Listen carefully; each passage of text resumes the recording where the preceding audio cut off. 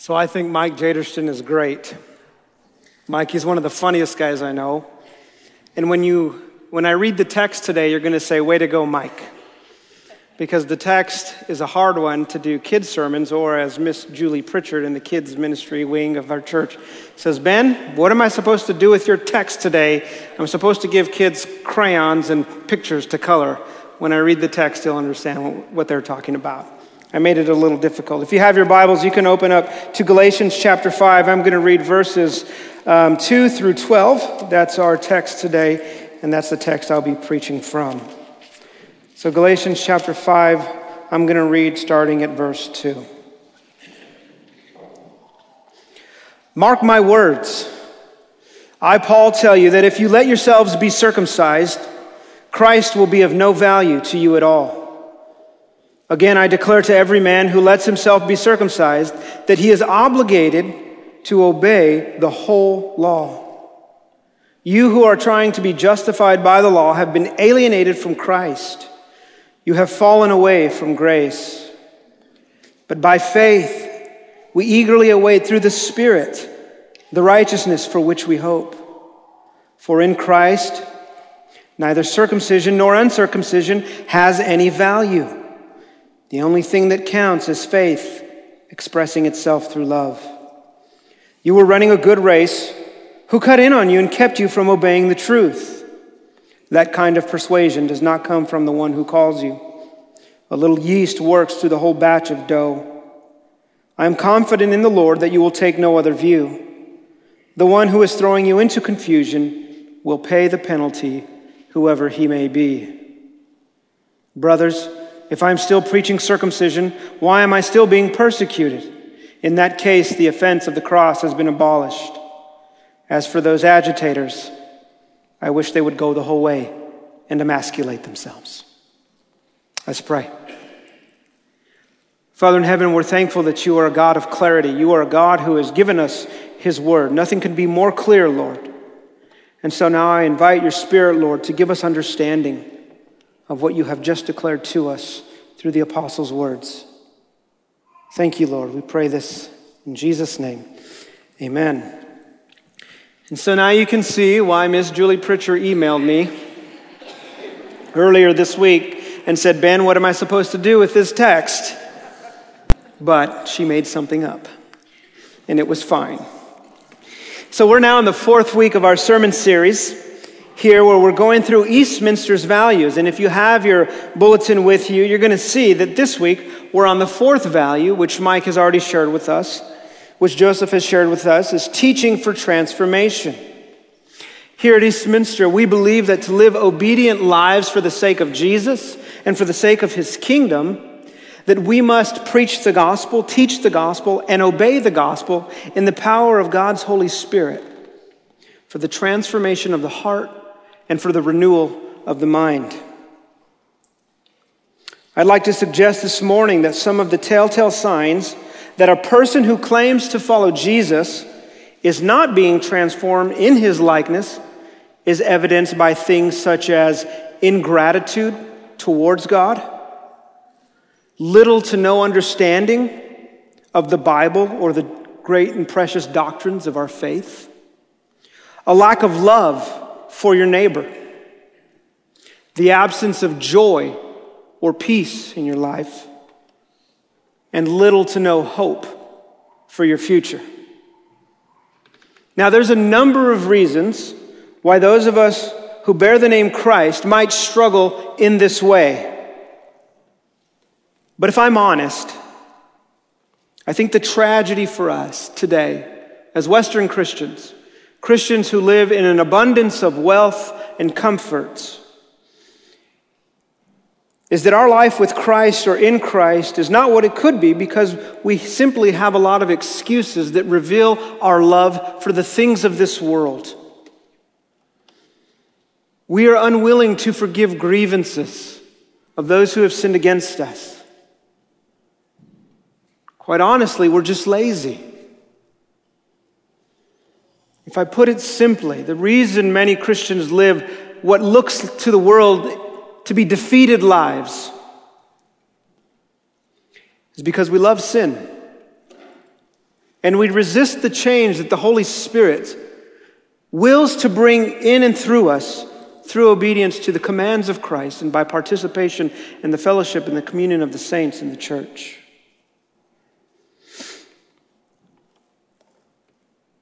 And while I believe this to be true, I will suggest that there's really only, maybe, perhaps, if I'm going to grant us that, one legitimate reason why Christians might struggle. Why Christians might struggle to be transformed into the likeness of Jesus. The Christian faith is one that we have received. It was passed down. It was handed to us. And so maybe one of the only reasons, one of the only excuses, is because we have not been properly taught the gospel of Jesus Christ, and we have not properly understood the gospel of Jesus Christ. And consequently, we fail to grasp the fullness of the truth as revealed to us in all the Scripture. That's a big might. And so in this letter, Paul is writing to the Christians in Galatia. And in the first chapter, he gives us the reason why he is writing this letter. Paul says this in verses 6 and 7 of chapter 1. He says, I am amazed that you are so quickly deserting him who called you by the grace of Christ for a different gospel, which is really not another gospel. Only there are some who are disturbing you and want to distort the gospel of Christ. And so here, right out of the chute, the Apostle Paul is telling us why he is writing this church. This church is abandoning Christ. They're walking away from Jesus because some within the church have distorted a true understanding of the gospel of Christ. And wherever there is a distortion of the gospel, friends, you will find people who have difficulty being transformed into the image of Christ. And so in particular, this church in Galatia had a problem understanding man's relationship to the law. We're going to look at that today. And our relationship to Jesus. The distorters of the gospel in that church were teaching that in order to appease God or in order to merit God's favor, that one needed to be circumcised. And every man in here said amen that that's not true. But this is what was being taught. If you are circumcised, then you are saved. And this is why in verse 2 of chapter 5, Paul says, if you let yourselves be circumcised, then Christ will be of no value to you. In the Old Testament, circumcision was the sign of the covenant that God had made with Abraham, and Abraham was to receive that sign and to apply it to his children. Abraham did that, and this was a sign of Abraham's obedience and evidence of his trust in God's promises. It's apparent from Paul's words here that the distorters of the gospel in the churches at Galatia had a different understanding of circumcision and what its requirement is now. Paul teaches us as Christians today a very important lesson in this passage. Paul is saying that if you are here today and you claim to follow Christ, but you think that you can merit God's favor by what you do, that you think that in your own power you have the ability to get to the Father apart from the Son, if you think that you're going to get to heaven because your good deeds outweigh your bad deeds, then he says Christ will be of no value to you. Hear that again, friends. If you think you can get to God apart from Jesus, then you do not value Jesus. And in verse 3, Paul says, I declare to every man who lets himself be circumcised that he is obligated to obey the whole law. So how does Paul get from these distorters of the gospel thinking, well, it's required of you that you be circumcised to be saved? Now Paul says, if you require circumcision, you're actually now obligated to follow the whole law. How does Paul get there? In chapter 3, Paul actually quotes God as he is interacting with Moses. He quotes from Deuteronomy chapter 27. And in this chapter, Moses is explaining to the people the curses that are associated with the covenant that God made with his people at Sinai. And Paul says this, "For as many as are the works of the law are under a curse, for it is written, 'Cursed is everyone who does not abide by all things written in the book of the law to perform them.'" How many of you in here have graduated from something or are going to graduate here in the next few weeks? Good job. This is the season of graduations. You just got to scroll through social media. I've seen all the preschool graduates. I've seen all the middle school graduates. I've seen all the high school graduates, the college grads, and even some who have just finished their graduate degrees. What Paul is telling us here, let's consider for those of you, maybe some of you actually graduated summa cum laude, which is a 4.0 or higher. If God were to accept you, you would have to graduate summa cum laude from the time you were born to the time you graduated. Your cumulative GPA would have to be 4.0, but God requires more, and we're going to see this. Let's just say over your lifespan, from the time you started going to school, because every child who is 3 years old is the smartest kid in the world. Just ask my children. I always thought they were the smartest. Well, from the time they entered into the school to the time they finished graduate school, let's say the total amount of points that they had to get or that they could get was 1 million points. How many points would they have to get to graduate summa cum laude, you mathematicians? At least 900,000, correct? Well, see, God would not receive that. What God's law requires is that you fulfill all the points that you could ever have achieved or earned. That's how the law of God works. You could not graduate with God without earning 1 million points out of 1 million points from the time you were born to the time you graduated with your last college degree, which would be harder for guys like Pastor Stan who has his doctorate. It means you could not make one mistake. This is how the law of God works. And sometimes it has been tempting for some to think that they could fulfill the law of God. There was this young man and he was rich and he comes to Jesus and he says, "Good teacher, what must I do to inherit eternal life?" What does Jesus do? Well, what does the law say? And he rehashes those laws. And the rich young ruler says, "Well, I have done those." He didn't understand. And so Jesus wants to bring him into an understanding that you don't have what it takes, my friend. Sell all your possessions and follow me. And he couldn't do it. And what Paul says here in verse 4 is illustrated for us in the rich young ruler. You who are trying to be justified by the law have been alienated from Christ. What did the rich young man do? He turned and he walked away from the very one who could save him, namely Jesus. The law could not do for him what he wanted it to do. Perhaps some of you have lived in such a way as to try and gain the approval of somebody who would never give it to you. That's hard. That's a hard life to live, right? It's defeating. It's demoralizing.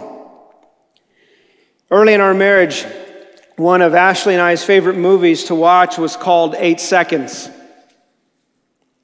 It was a movie about a bull rider, professional rodeo guy.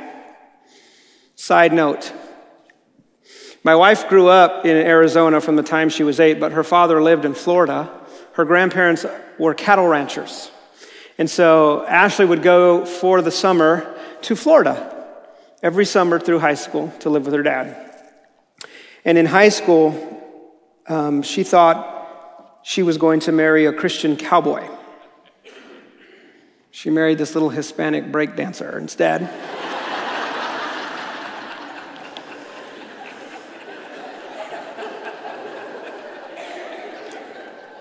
This is how I got, no pun intended, roped into watching 8 Seconds. It was a great movie. I really enjoyed it. The story is, again, of a man by the name of Lane Frost, a professional bull riding champion and a Hall of Fame rodeo man. And basically the movie follows his rise to the top of his game. But there was what I thought to be a major point in the movie, maybe it was minor, but I certainly caught on it early on, is that part of the constant struggle in Lane's life was trying to gain the approval of his father. No matter how well Lane rode, no matter what title he received, his father would say things like, well, you missed that. He could only point out the imperfections. And when he made it to the top, he didn't say, congratulations, way to go. He said, you need to stay on top. Friends, the law of God functions just like Lane's father. It requires absolute perfection and obedience. It's rigid, it's unbending, and it does not move. So now let's clarify the relationship between us and the law, and the relationship between God and his law. Let's think of the law of God as a mirror. I'm holding up the mirror, and I point it towards God. What does it reflect? The mirror reflects God's righteous and holy character, his goodness, his absolute moral perfection. This is what that mirror shows when it's pointed at God. Now, when I point it at you, what do you see? All you can see is every way in which you have transgressed, violated, and rebelled against God's law. If you don't see that, then you can't see Christ. The law reveals God's holiness, and the law reveals our sin.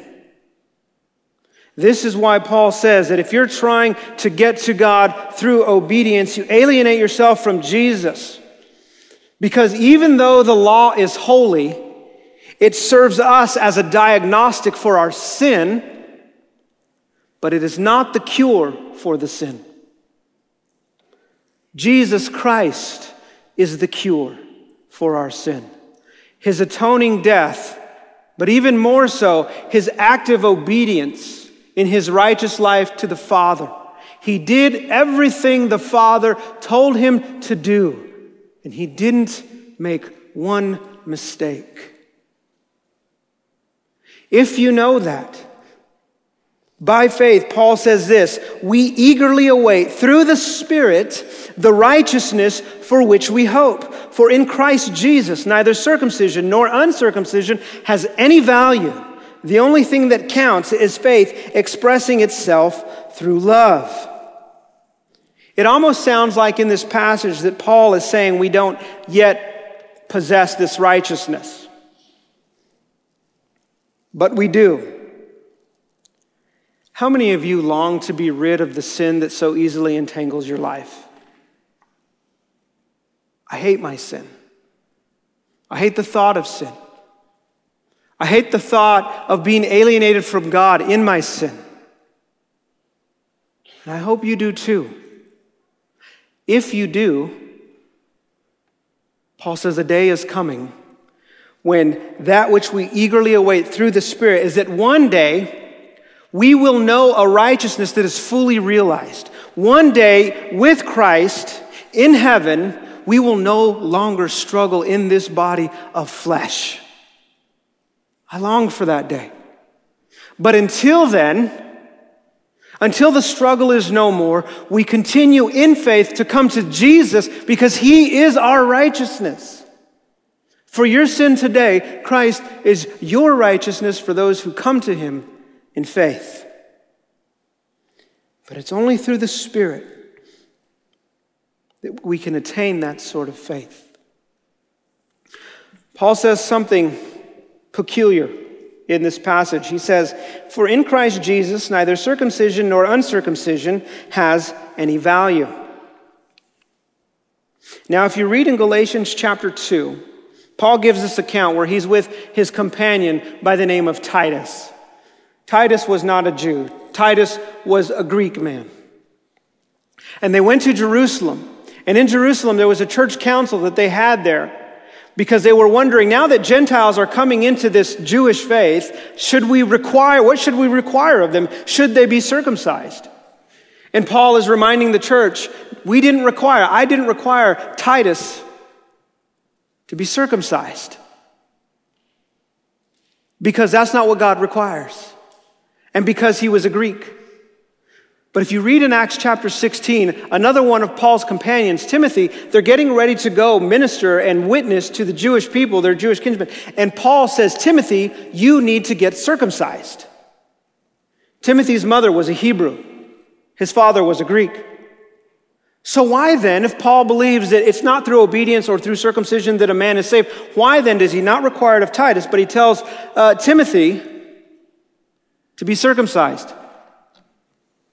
And here's the funnier question. These people are so serious that somebody's checking.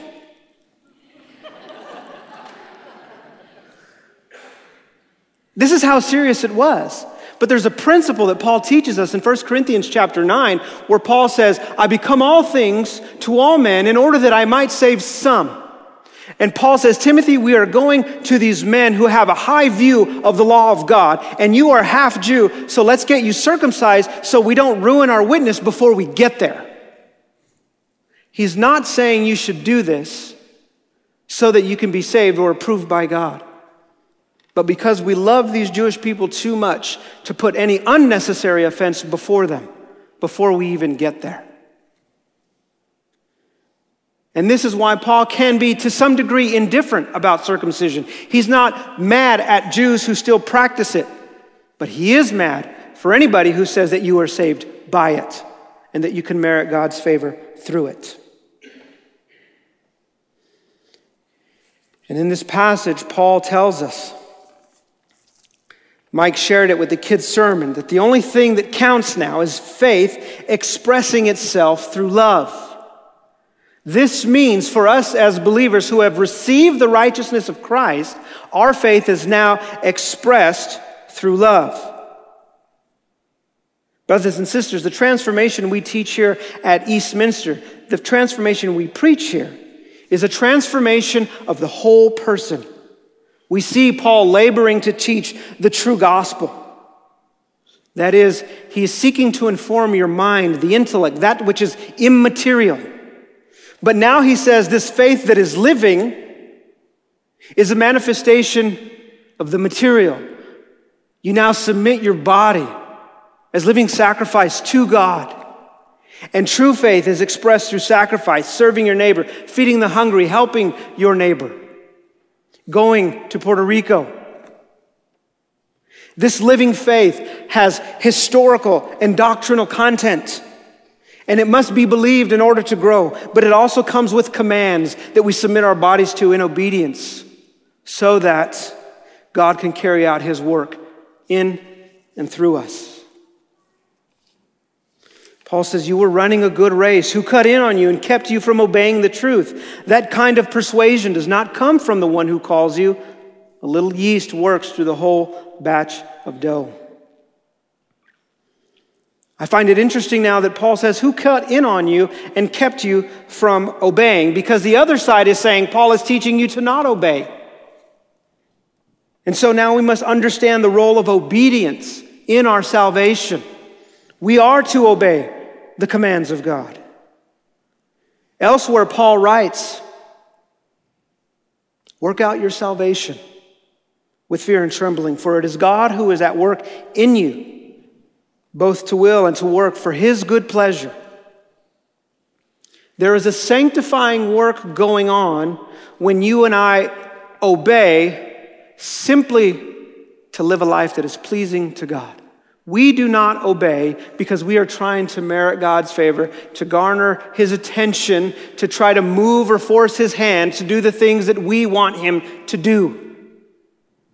We obey so that we are sanctified. I don't understand the mystery of that, but I am called to work out. You are called to work out your salvation with fear and trembling.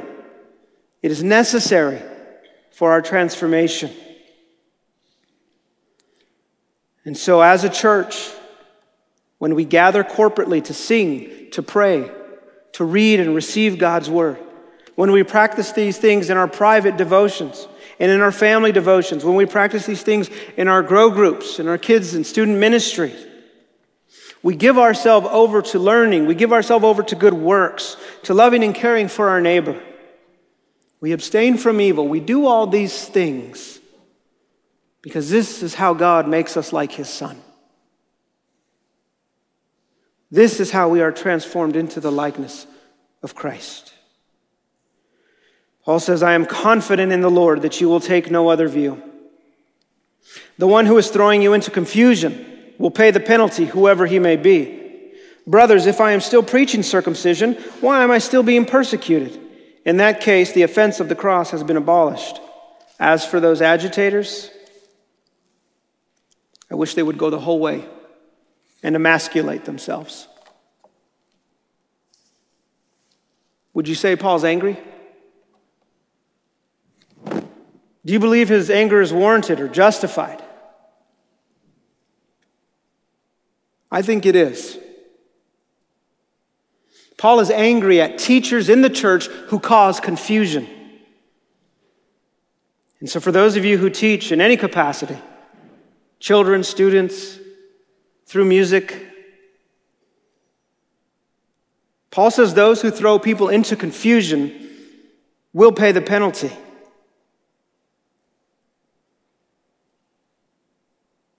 Friends, when our teaching is not founded upon the gospel of Jesus Christ, two things happen. We diminish the glory and beauty of Jesus, the only one who can change hearts. And secondly, we remove all hope for those who desperately need it to carry on in this life.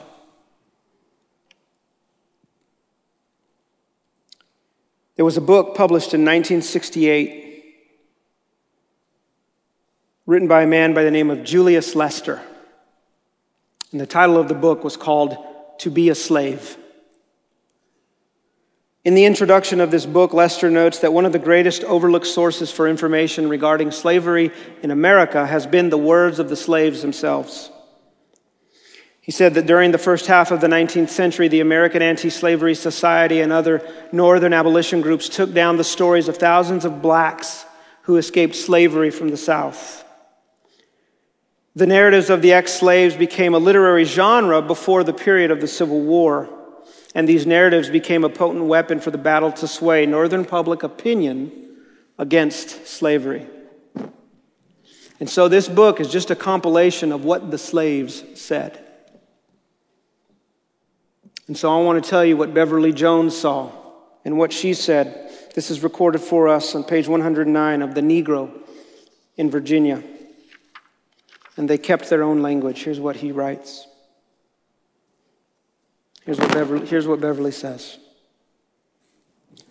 Uncle Silas was near about 100, I reckon, too feeble to do no work, but I always got strength enough to hobble to church when the slave service gonna be. Old preacher was Reverend Johnson. Forget the rest of his name. He was a preaching and the slaves was sitting there sleeping and fanning themselves with oak branches. And Uncle Silas got up in the front row of slaves' pew and halted Reverend Johnson. Is us slaves going to be free in heaven? Uncle Silas asked. The preacher stopped and looked at Uncle Silas like he wanted to kill him. Because no one ain't supposed to say nothing except amen while he was preaching. Waited a minute, he did, looking hard at Uncle Silas standing there, but he didn't give no answer. Is God going to free us slaves when we get to heaven? Uncle Silas yelled. Old white preacher pulled out his handkerchief and wiped sweat from his face. Jesus says, come unto me, ye who are free from sin, and I will give you salvation. Going to give us freedom along with salvation? Asked Uncle Silas. The Lord gives and the Lord takes away, and he that is without sin is going to have everlasting life.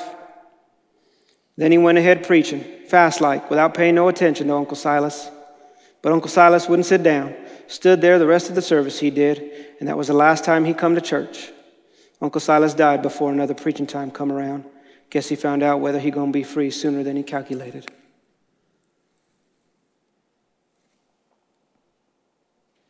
Brothers and sisters, Uncle Silas was lied to. Jesus said, "Come to me, all who are burdened and heavy laden, and I will give you rest." Uncle Silas needed rest. He needed the hope of a future that was nothing like his past or his present. He needed to be told of the wonderful work of Christ on behalf of any person who would come to him. And he was denied this. And that so-called minister of the gospel is going to have to face Christ one day with his careless words. His only hope is the mercy of God. Friends, the false gospel has no power to change us. It has no power to make us like Jesus. It has no power to transform. May God grant Eastminster Church the true gospel and the transformation that comes from it. And I pray that today you would believe in this gospel. Let's pray.